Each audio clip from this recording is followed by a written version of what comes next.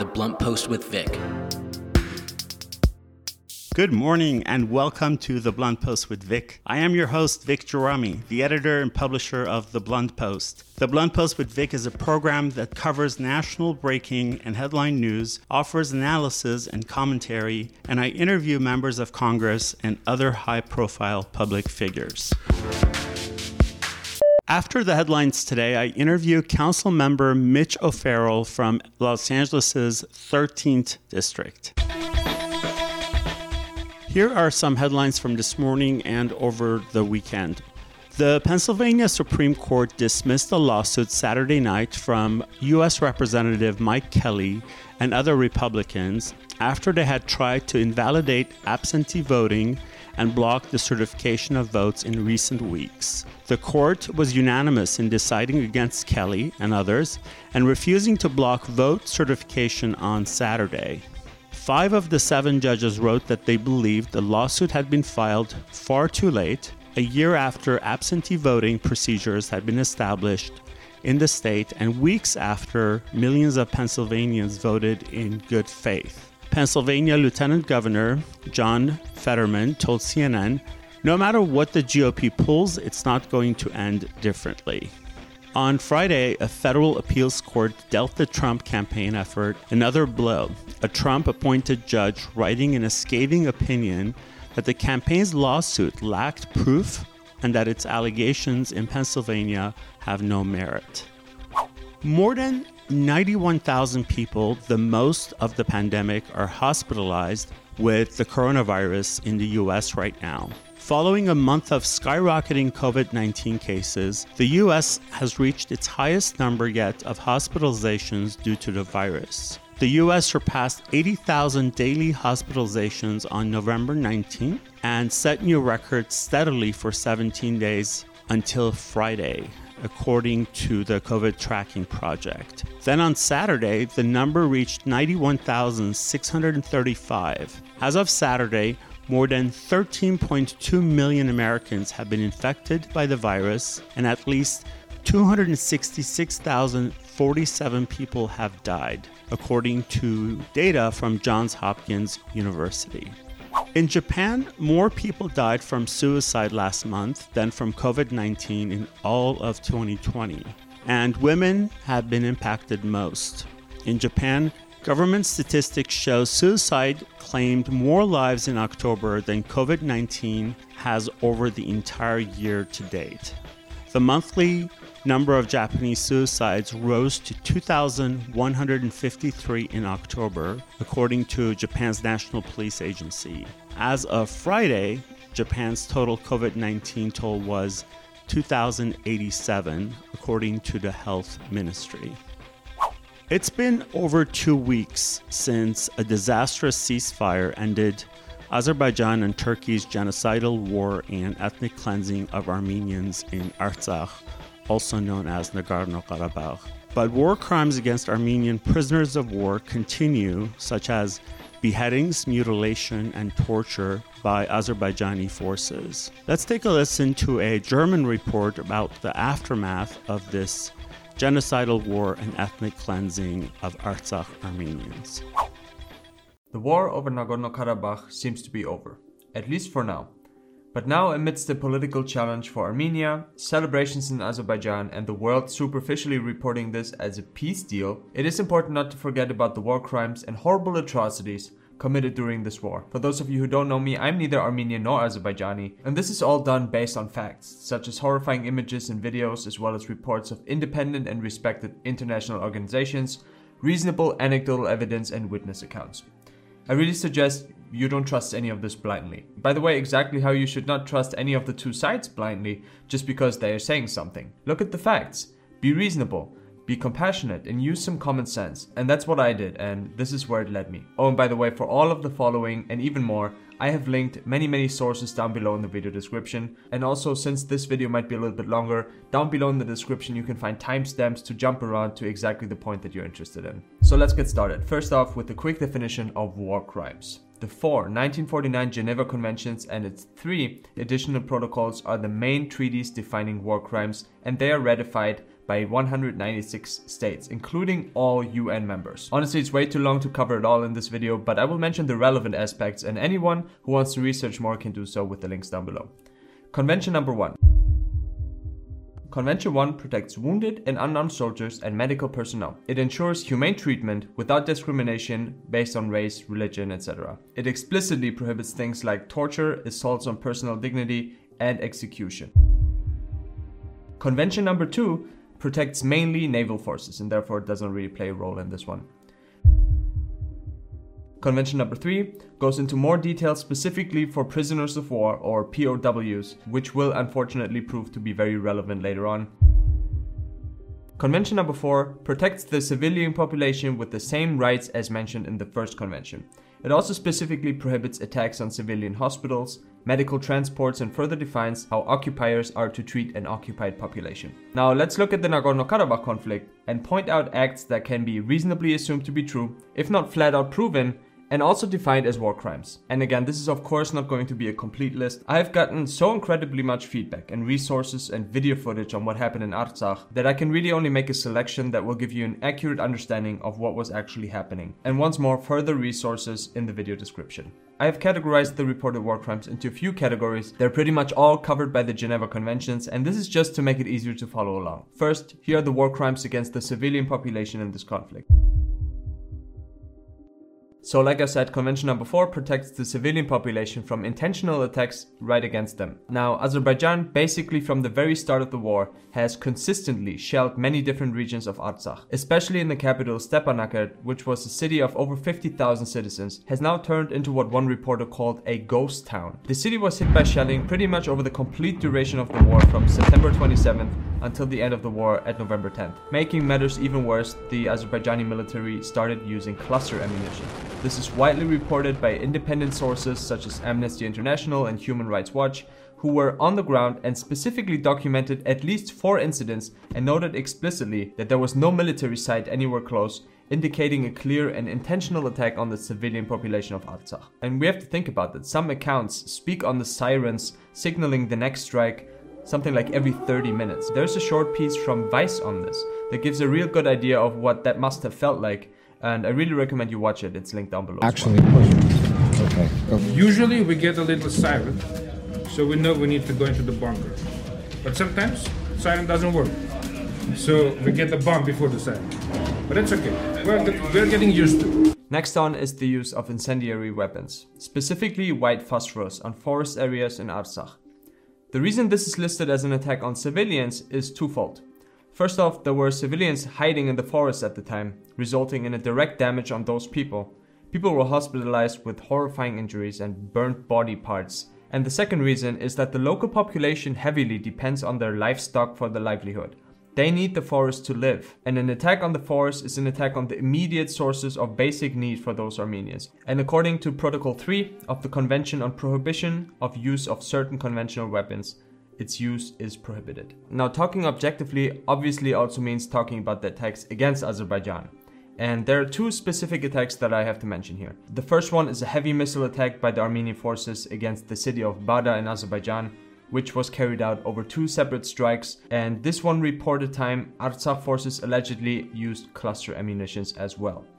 The second one was on the city of Ganja, where the Artsakh Defense Forces allegedly hit 4 ballistic missile strikes against civilian areas. Those attacks as well inflicted heavy damage on the civilization and are to be condemned as well. Now, I do have to say, for the sake of giving an accurate image, while not at all minimizing the pain and suffering inflicted by those attacks on Azerbaijan, we are comparing a few single strikes with dozens of strikes per day for weeks.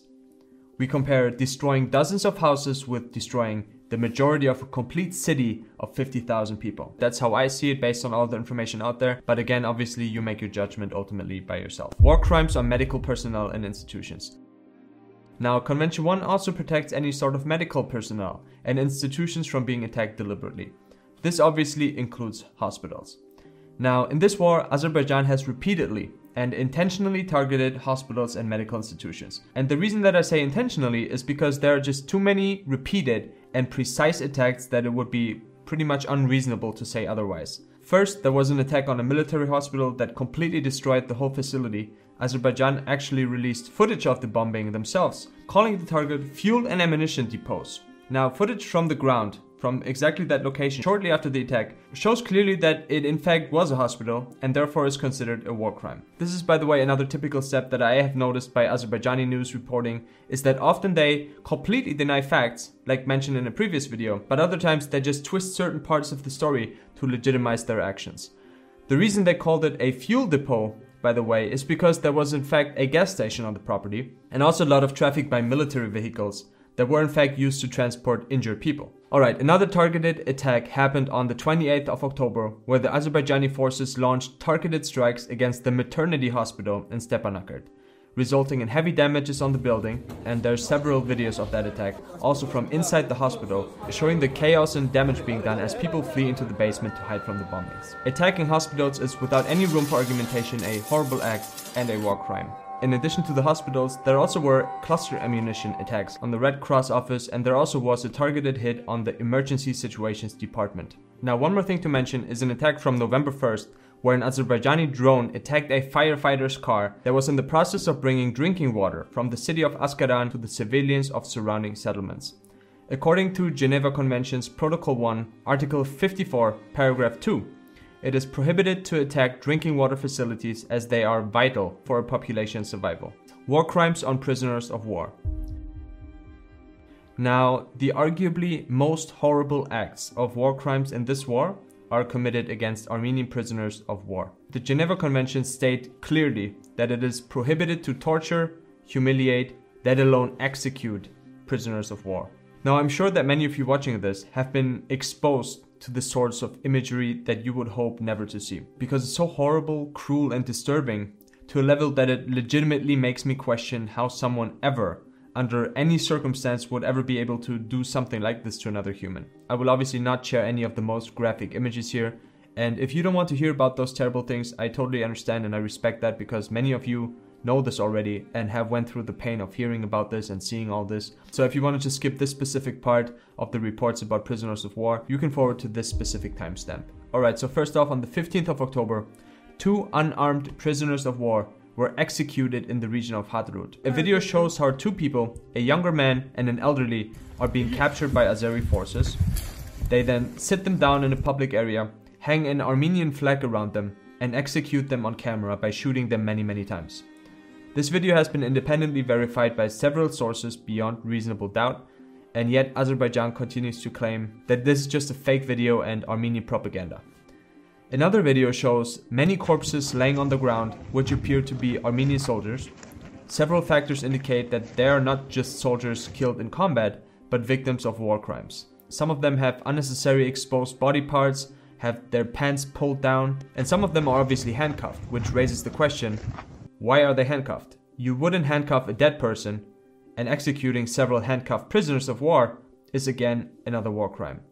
Now, a third video that I was unfortunately exposed to showed Azeri soldiers very visibly cutting off ears of a dead Armenian soldier and inflicting horrifying wounds to his face by violently and repeatedly stabbing them into the face. Now the next thing, another image, in fact I think even several images, as well as many independent reports, prove that Azeri forces repeatedly beheaded Armenian soldiers and presented those heads as trophies, and they were posing with them in images that later circulated in social media. Another video shows a captured group of Armenian soldiers in handcuffs, laying on the floor while Azeri forces humiliate them and torture them by kicking them, by stabbing them with sharp metal objects into their bodies, and pushing their boots on the heads of the soldiers. Now I want to clarify something for a second. Lots of pro-Azerbaijani commenters have complained about me not being objective enough. I should talk about Armenian crimes too, and I have mentioned the information I have about the Armenian side. But if we talk about war crimes in total, and especially this very sort of, personal, more, I don't know if that's the right word, but intimate level of war crime, inflicted directly from one person to another person, there's just really not much to compare objectively. In fact, you know what's the only information that I found on Armenians in regards to Azeri prisoners of war? Is that they in fact rescued them. They gave them medical help and put them into a hospital. Now, again, this is not pro-Armenian or contra Azerbaijan. This is just cold facts and you can make up your mind based on it. Now, before we go into the war crimes against the cultural heritage, let's quickly touch on mercenaries, because on a very simple moral basis, hiring mercenaries is obviously an act of total cowardice. On the legal basis, however, Article 47 of Protocol 1, additional to the Geneva Conventions, states that, quote, a mercenary shall not have the right to be a combatant or a prisoner of war. And there's also the so-called United Nations Mercenary Convention, prohibiting the recruitment, training, use, and financing of mercenaries. Now, for those of you who don't know, and I didn't know that before, mercenaries are a big business with a worldwide market of around $100 billion. And that's the reason why this treaty that we just mentioned is only ratified by 35 states. But for this case, that actually doesn't matter, because what matters is that Azerbaijan did in fact ratify this treaty, and Azerbaijan also undoubtedly, with an unquestionable amount of evidence, did use reportedly at least 2,000 mercenaries in this war, paid for and shipped from Syria by Turkey, who was heavily involved in this war, as we already know. War crimes against culture. Let's talk about the war crimes committed towards culture. Now, for context, the UN Security Council has adopted a resolution that states that deliberate destruction of cultural heritage may in fact amount to war crimes. In Artsakh, there are many hundreds of different relevant elements like churches, monasteries, cross-stones, cemeteries, and other monuments. And now with this peace deal, a lot of Artsakh's ancestral territory is now again under control of Azerbaijan. And now based on the actions of the Azeri forces during the war, and based on statements before the war and after the ceasefire agreement, there's evidence for cultural war crimes and a very high risk of many more of them in the near future. For one, Azerbaijani armed forces were shelling the Kazanchitsos Cathedral twice on the 8th of October, inflicting strong damage to the centuries-old cathedral. After the ceasefire and with Azeri control of the city, the building was vandalized by Azerbaijani forces. And now that the ceasefire is in place, many Armenians fear further deliberate destruction of their cultural heritage, especially following a decades-long systematic erasure of Azerbaijan's historic Armenian heritage by destroying tens of thousands of cross-stones, so-called khachkars. And the fear is justified. Just after capturing it, Azerbaijani soldiers are destroying and ridiculing crosses, churches, and other monuments. So, how do we conclude all this? It's unimaginable to me what level of suffering and pain those war crimes have caused and continue to cause. This needs to stop. In fact, it should have stopped a long time ago. Other states need to step in, and we as people need to do all we can to make them aware. Armenian diaspora and the local Armenians are very loud around the world already, and they need to keep it up. And their non-Armenian friends as well. So let's share this all over the place with everyone, so nobody can look the other way. Whether it's this video or many of the other reports on war crimes that you can see all over the place, send it to your followers, send it to your friends, send it to your authorities, urge your governments, start petitions, and let's not be quiet.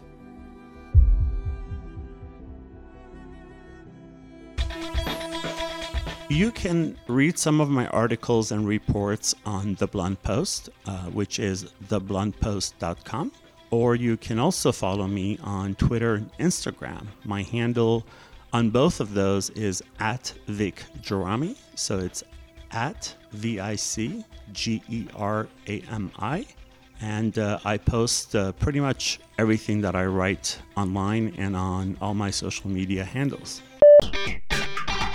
Let's get blunt. Let's get blunt.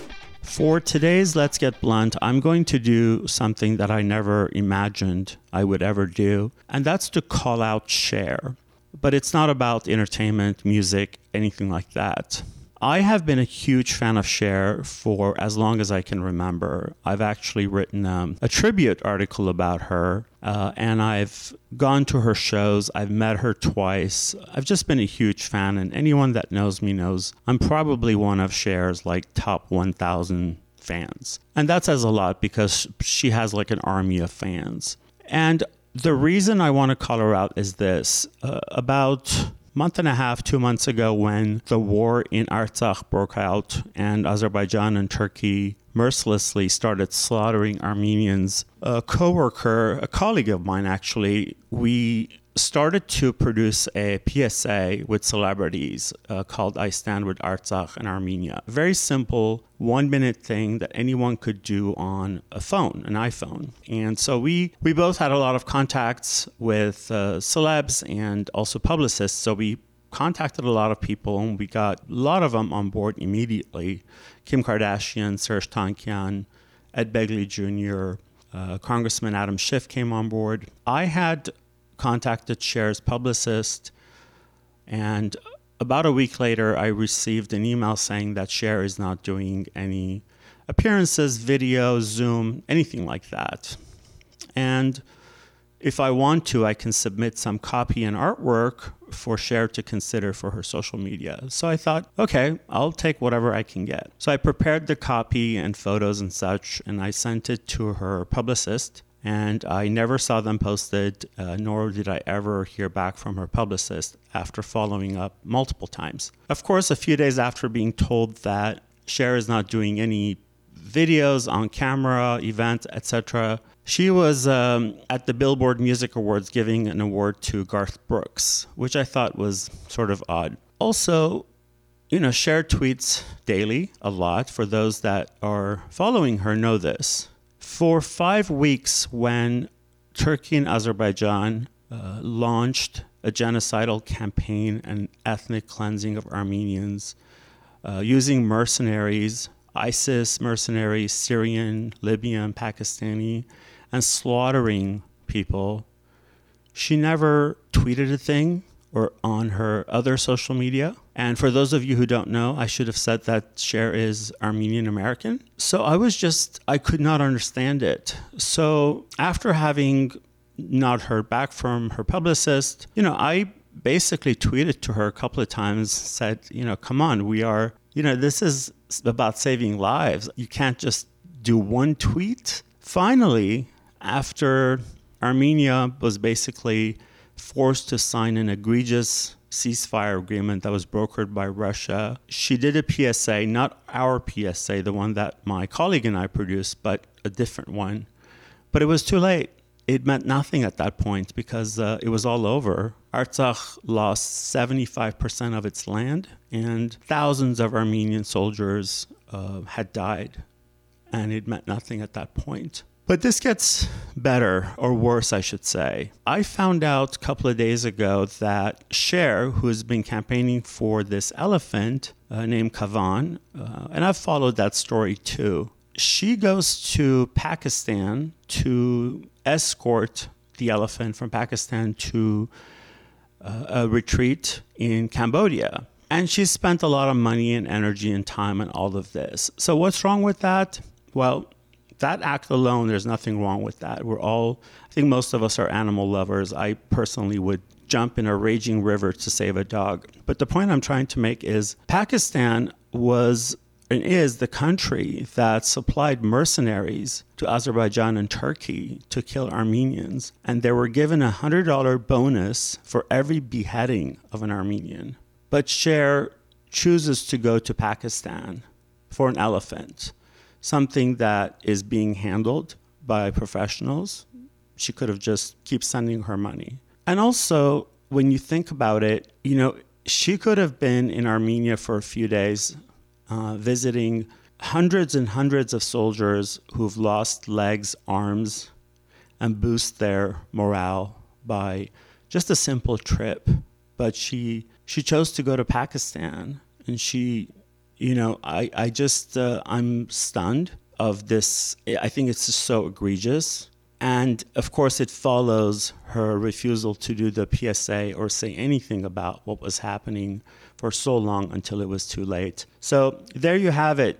I always say that we've got to call out not just people that we don't agree with and people that we sort of are not fans of. That's easy. I can criticize Donald Trump forever, but we also have to call out people that we do like and people that we are fans of, because if we don't, then who else will? And I just think that this is just a little too much from Cher. It's very, very disappointing. I really don't know what else to say until I process this. So there you have it. That is me being very blunt. Let's get blunt. The Blunt Post with Vic. Councilmember Mitch O'Farrell represents the 13th district on the Los Angeles City Council. Now in his second term, Mitch has continued to lead on an array of issues. Mitch has successfully worked with state and county partners to bring billions of dollars in funding to address cities' homelessness crisis. In 2017, he also spearheaded the city's efforts to replace Columbus Day with Indigenous Peoples Day, setting an example for other cities across the country. Most recently, Mitch secured the permanent installation of the All Black Lives Matter decorative design on Hollywood Boulevard at Highland Avenue, which serves as a tribute to the historic march back in June that elevated the voices of transgender and queer people of color. Mitch is the first openly gay person to be elected to the 13th District City Council seat. Councilmember Mitch O'Farrell, thank you for being on The Blunt Post with Vic today. How are you this morning? Doing well. Good to be with you, Vic. Thanks for having me.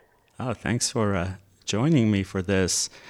I can only imagine how busy you are with this incredible year we've had that continues to be very tumultuous, to say the least. I just give it up to elected officials during this time because there's so much need, but there's so much of you to go around, and there's so many things that can be addressed and fixed, and some of it is just completely out of our control. So I totally appreciate what you do for LA. Thank you. Yeah, absolutely, for LA and your, all of LA, and as well as your own district. Before I ask you any specific questions, where we are today, since things change daily, I just want to know your general assessment of where we are as a country and where we are as a city of Los Angeles.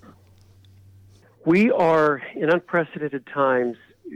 A colleague of mine put it in perspective. I got a Thanksgiving message from him, and he really put it in perspective when he said, "Happy holidays to you and George. This has been the most challenging year that any city council has probably faced in anyone's memory."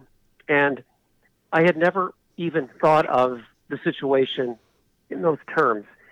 I just knew that when COVID hit us hard in March, by late March, I knew that we needed to focus all of our energies on keeping people housed and fed, because we kind of knew where it was going when the shutdowns began, those early, very, very frightening days. And my team and I have just been focused, nose to the grindstone since then, effectuating emergency ordinances, coming up with the $100+ million to help renters stay housed, and all of the couple of dozen organizations that we work with and help subsidize that are feeding people, and the various other city ordinances that are striving to just keep people hanging on during the pandemic, and then putting people in the best position possible for when the pandemic begins to ease.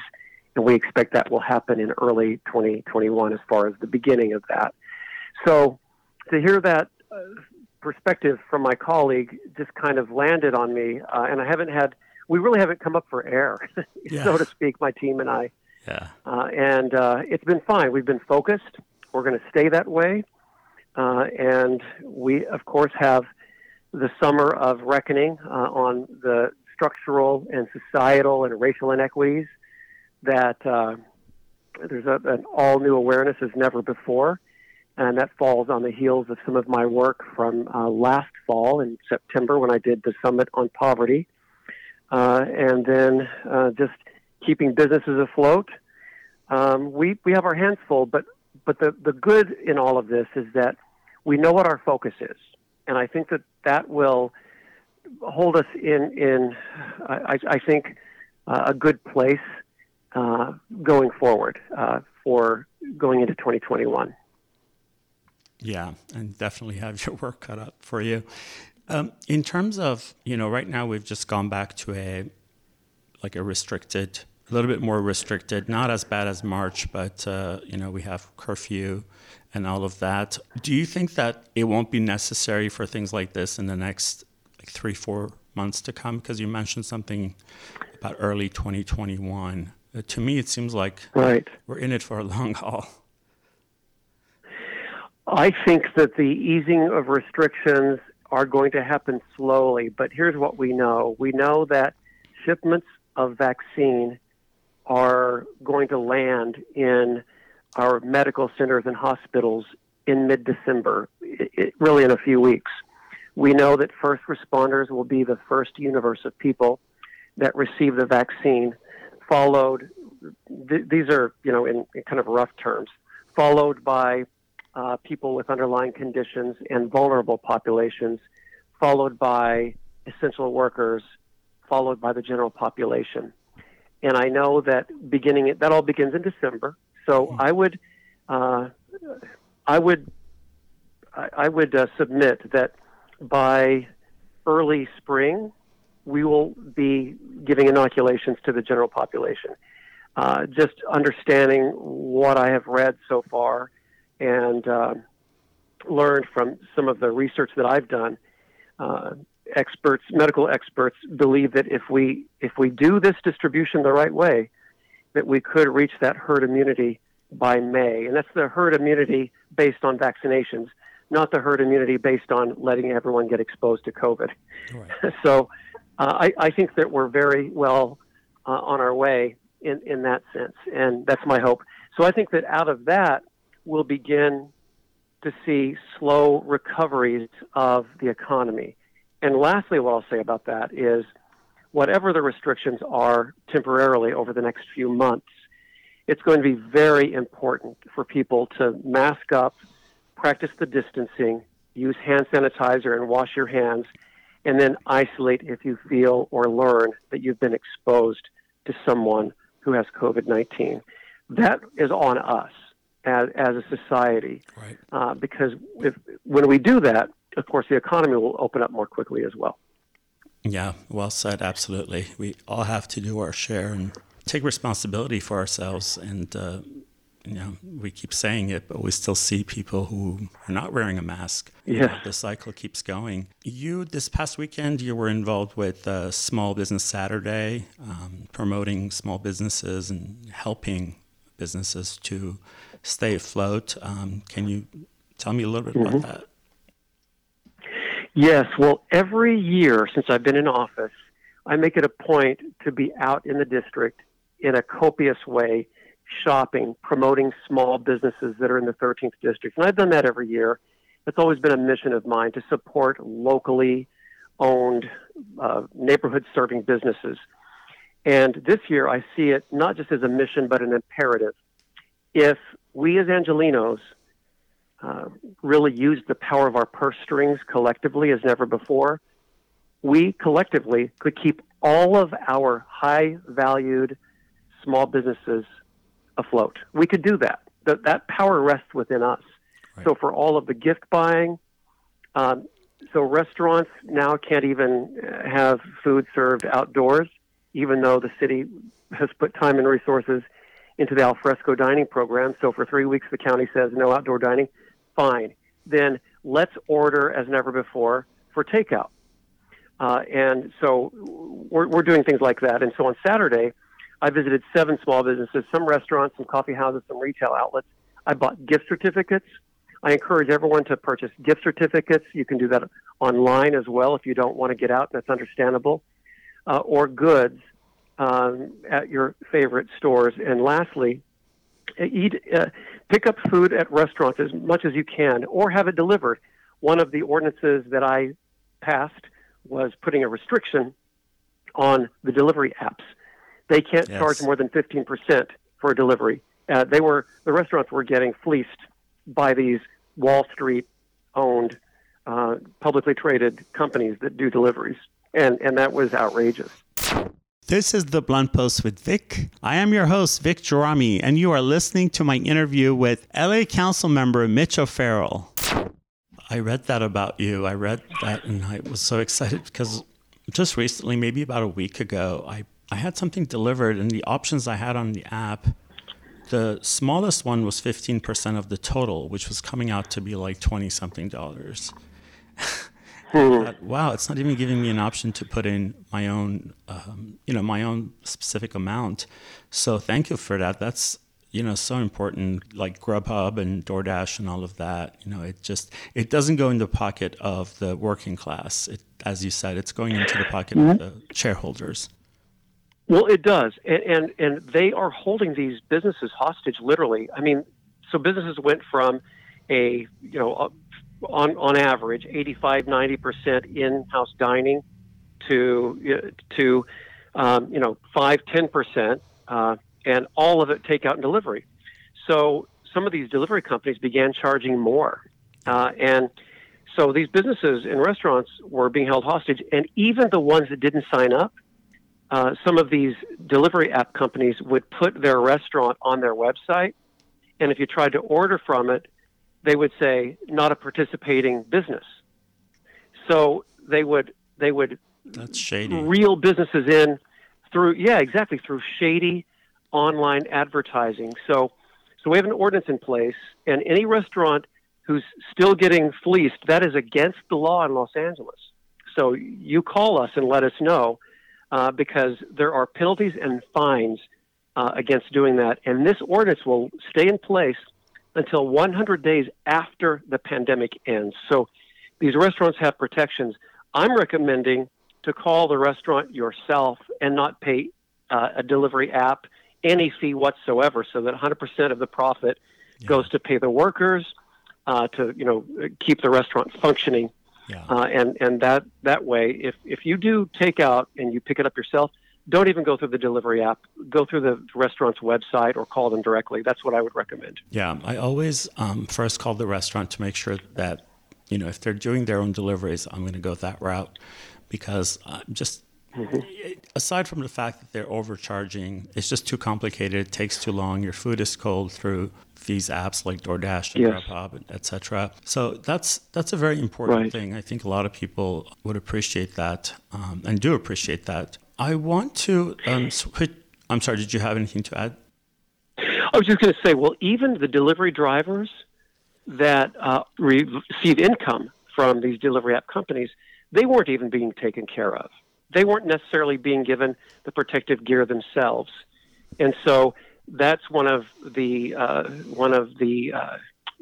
factors of the ordinance is they have to be supplied with gloves, sanitizer, etc. And if the restaurants do use the delivery app drivers, the delivery app drivers have a right to use their restrooms at these restaurants too. So that part is a bit of a two-way street. I want to protect all workers. A lot of folks have their car and they're making money on this sort of shared economy, which is fine. But these companies, whether it's an Uber or Lyft driver or someone who drives for a delivery app, they need to be taken care of adequately as well. Yeah, it sounds like you really did a comprehensive job and looked at it from all the different angles and the needs of. Well, thank you. Of the ground up, the working class, the drivers. That's admirable. Thank you for that. I do want to switch topics a little bit. I interviewed George Gascon a few months ago before he was elected as our new district attorney. It's a new era. Mm-hmm. We have a new administration coming, and we have a new district attorney. I want to see if, how do you feel about this change that's going to happen? Is that something that really affects you as a council member going forward? Definitely. So I referred earlier to the Summit on Poverty that I held back in 2019, in September 2019. I've long wanted to focus on the structural causes of poverty. And one of those structural causes of poverty is marginalization. And that's where racism has played a role in society for hundreds of years. And I assembled, about 100 people, experts in the field, leaders in the nonprofit world, and social justice organizations, social workers, lived experience, people with lived experience. And we assembled and we did breakout sessions for a full day back in September of 2019. Father Greg Boyle was our keynote speaker, and we got to work. We put together these focus groups and panels, and then we generated a report that we adopted by council in January. And then, of course, the pandemic hit in March, and then George Floyd happened in late May. with many other instances of black people dying at the hands of a police officer. In other states, these high-profile cases, of course, George Floyd in Minneapolis, Breonna Taylor, and so, nonetheless, there is an entire universe of people, a population, that have a different experience with public safety and police officers. And that, of course, was the message that people marched and protested about back in early June through the summer. And that was, I think, an expression of demands for change and outrage that we haven't seen since the 1960s. And I was a very small child in 1968. I remember that movement, that social movement, very, very well. And so I hearken back to that awakening from the late 60s to the awakening that we had in the summer of 2020. So on the heels of that Summit on Poverty, with some of the things that we found out and these demands for social change, I co-authored many of the reform legislation measures that the City Council put forward, including unarmed response for calls for service, a mobile van unit with professionals, trained professionals who deal with mental health issues. And so we're rolling out these pilot programs in the coming months that I'm either a co-author on or authored. And so we want to bring and pilot these types of changes. We know that when there is someone in distress because they might be having a mental health episode, or they might be having some sort of reaction because of addiction issues, it seldom requires an armed response, but yet the system is set up so that's who responds. It's often an LAPD officer. Now, what people need to understand is so often it's a police officer that will help find a home for someone or get them immediate assistance. What always we hear about are the bad outcomes. Sure. But the bottom line is we don't need someone who's armed to respond to a lot of these instances. So we're pioneering an unarmed response to those types of calls for service. And I'm very proud of that work, and I look forward to seeing how that benefits. Conversely, I'm working on either reform measures or some sort of division between what the county health department responds to in terms of people in need with mental health challenges or even just public health challenges as it relates to the homeless population. People experiencing homelessness just don't get the services they need from the county, but yet the city of LA is contractually obligated. We don't have our own public or mental health department. It's all in the county. And this population is being woefully underserved. So I'm taking a look at that as well. This is The Blunt Post with Vic. I am your host, Vic Gerami, and you are listening to my interview with LA Councilmember Mitch O'Farrell.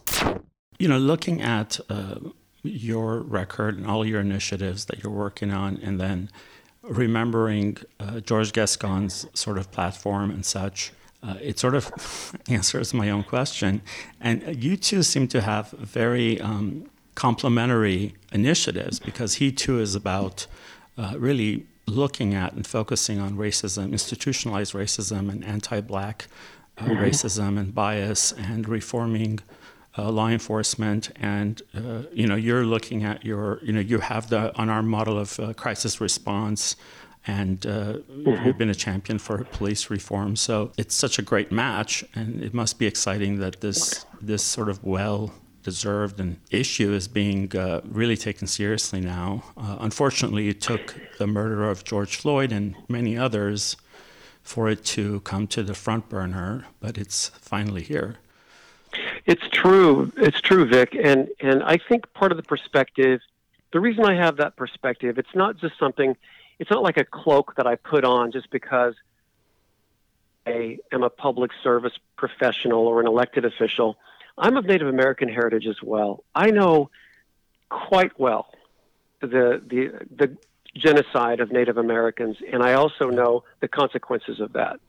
The Native American population suffers from the highest incidences of, you name it, diabetes, infant mortality, teen suicide, clinical depression, COVID exposure. The list goes on and on and on. There is a direct causal relationship between the genocide of the Native American, which took place for 400 years, and slavery.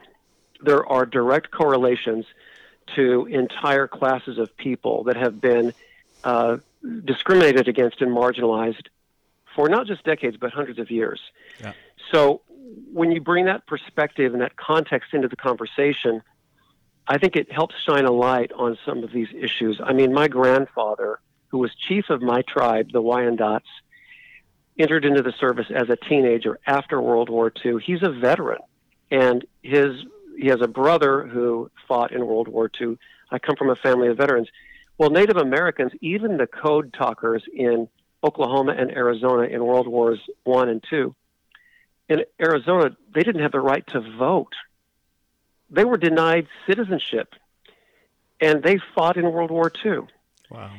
So talk about a disenfranchised population. And so I feel that I have an understanding of this, and I'm very privileged where I've been able to, what I've been able to do with what I've been able to, work toward without prejudice. But my grandfather, who presented and looked very Native American, and then my mother also, they lived through the consequences of genocide. And that there's a term, epigenetics. It's in your DNA.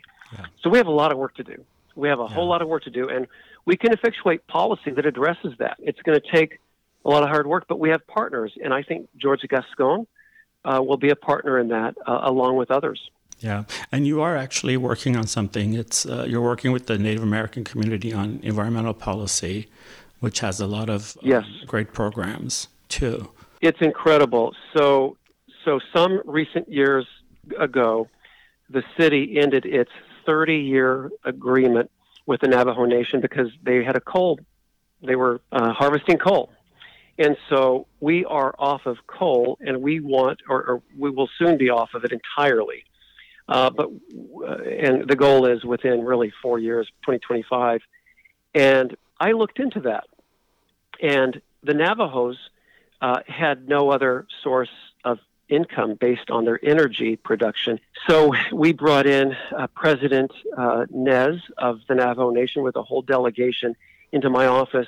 We brought the Department of Water and Power, and we began discussions late last year of what it would look like if they transitioned into renewable energy, photovoltaic, in other words, solar power, wind power, hydro power, whatever it is that could be renewable. And they had already started applying for grants to do just that. Well, we are accelerating that. I had a meeting last week with the Navajo Nation again, and I think we bonded from that tribal perspective. And so I've kept that relationship going. The Department of Water and Power is very optimistic that they can strike a deal that's good for Los Angeles ratepayers, that helps the Navajos transition into the power that we can then purchase because we already own all of the transition lines from northeast Arizona, and northwest Mexico, which is where the Navajo reservation is. And we have a deal in sight. So in the coming months, we feel that we're getting closer and closer. And here's the good thing. It helps the Navajo people because they have incredible poverty. When they shut the coal-fired plant, which they should have, of course, it had economic consequences. This will help the Navajos because it will bring hundreds of jobs back, maybe even thousands. It will also enable them to transition and sell to other municipalities, not just Los Angeles. And here's the great part about Los Angeles. We have a 100% renewable goal.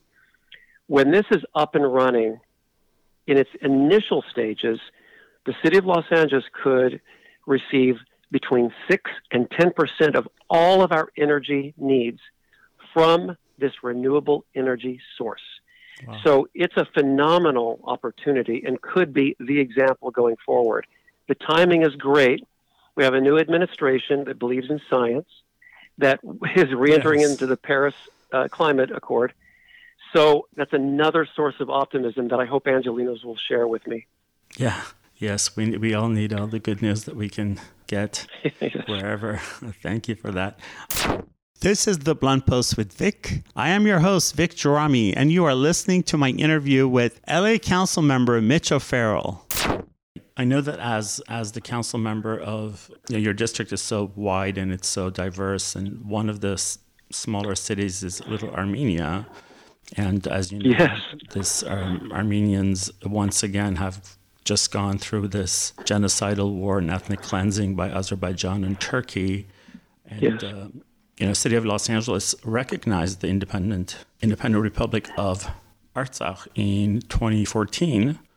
But I'm just wondering if people in your district are reaching out to you, thinking that there's something you can do. What's happening in District 13? We're doing so much in terms of Armenian visibility and elevating the profile of the causes. And that's another genocide, of course, the 1915 genocide. And so that's something. In the 13th district, we have Little Armenia, one of the largest populations of Armenians outside of Armenia, between the 13th district and other neighborhoods in the city of LA and then the city of Glendale. Right. We're a powerful force collectively. And when this region speaks about Artsakh and the latest injustices and the terrible agreement that Russia brokered because the United States was just absent in the diplomacy role that we've traditionally played. It's a tragic situation that I think Armenians are still grappling with. And I think this conversation is far from over. We have so much more to do, and I recognize that. But we're elevating the profile. We did Armenian Genocide Square back in 2015, which is the intersection of Hollywood and Western. Yes. And then coming in 2021, under construction, is the Armenian Gateway, which is curated with an Armenian artist and sculptor.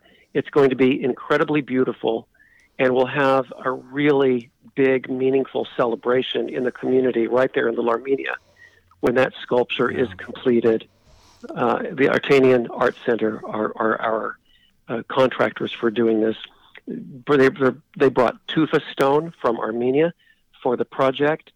And so I encourage all of our Armenian listeners to please get involved in that and make contact with my office. You can log on and get receive my newsletters. We do a couple a week, sometimes 3 a week, cd13.com, and get a sense of the Armenian issues that we work on all the time. Yeah, I've seen sketches initially when it was announced, sketches of what the gateway is going to look like. It's beautiful. So, thank you. The artists are so talented, and we're actually putting it on Caltrans property because that's where the community wanted it. And so there was no template for that. It took the better part of 2 years after several Caltrans officials came and went to finally get the right of entry and to build this. And there's nothing else like it in the entire state of California. It's just not something they do. But we twisted arms, cajoled, we're relentless, and we're helping make it happen. Well, you've been a great champion for the Armenian American community, and we are grateful for that. Well, thank you, Vic. I'm grateful for this community. I don't want to let you go before giving you an opportunity to add anything I've missed, I should have brought up, a shout out perhaps. Gosh, here's what I would say. In this holiday season, I'm going to go back to let's focus on the fundamentals of keeping as many businesses open as we can, to keeping as many employees from the local neighborhoods employed in these businesses as we possibly can. If we collectively as Angelenos use the power of our purse strings and we shop locally, online, in stores, take out at all of our favorite restaurants, and if we put all of our disposable income this holiday season to that end to help our local economy, it recirculates back in the local economy. And I think that that's an imperative for all of us because businesses are struggling. It's, I don't need to say that anymore. Everyone knows that. And we have a golden opportunity. And I think Angelenos are rising to the challenge. And I would say, as never before, please invest in your locally owned retail stores and restaurants and even local online businesses. Buy gift cards, because once we start coming out of the pandemic, that will put them on stronger footing well into the future. And let's just be hopeful, keep doing our diligence, keep working. I encourage anyone listening to work with my office and help support our collective work, and we'll support yours, because we all need to pull this rope in the same direction, and that is making progress on all of these challenges that face us. But we're up to it. We're up to the challenge to meet this moment. And that's what I would tell your listeners. Well said. Thank you, Councilmember O'Farrell. Totally appreciate your time, and hope to speak with you soon. Absolutely. Vic, thank you so much. Thanks for all you do, and thanks for amplifying these issues to all the listeners on KPFK and beyond.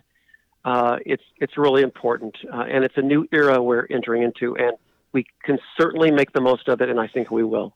My pleasure. Thank you. Thank you. That was Councilmember Mitch O'Farrell from the 13th District, which is basically from Hollywood all the way down to Echo Park, Los Feliz, and all the surrounding areas. Thank you, Councilmember, for being on The Blunt Post with Vic today. Much appreciated. Before we go, I want to thank my extremely talented producer, Ricky Herrera. And, of course, thank you for joining me for another episode of The Blunt Post with Vic. Please tune in next Monday at 7 a.m. for another episode. For more information, you can visit thebluntpostwithvic.com. You can also follow me on Instagram and Twitter at Vic Gerami. Both Instagram and Twitter, my handle is at Vic Gerami. That's VICGERAMI.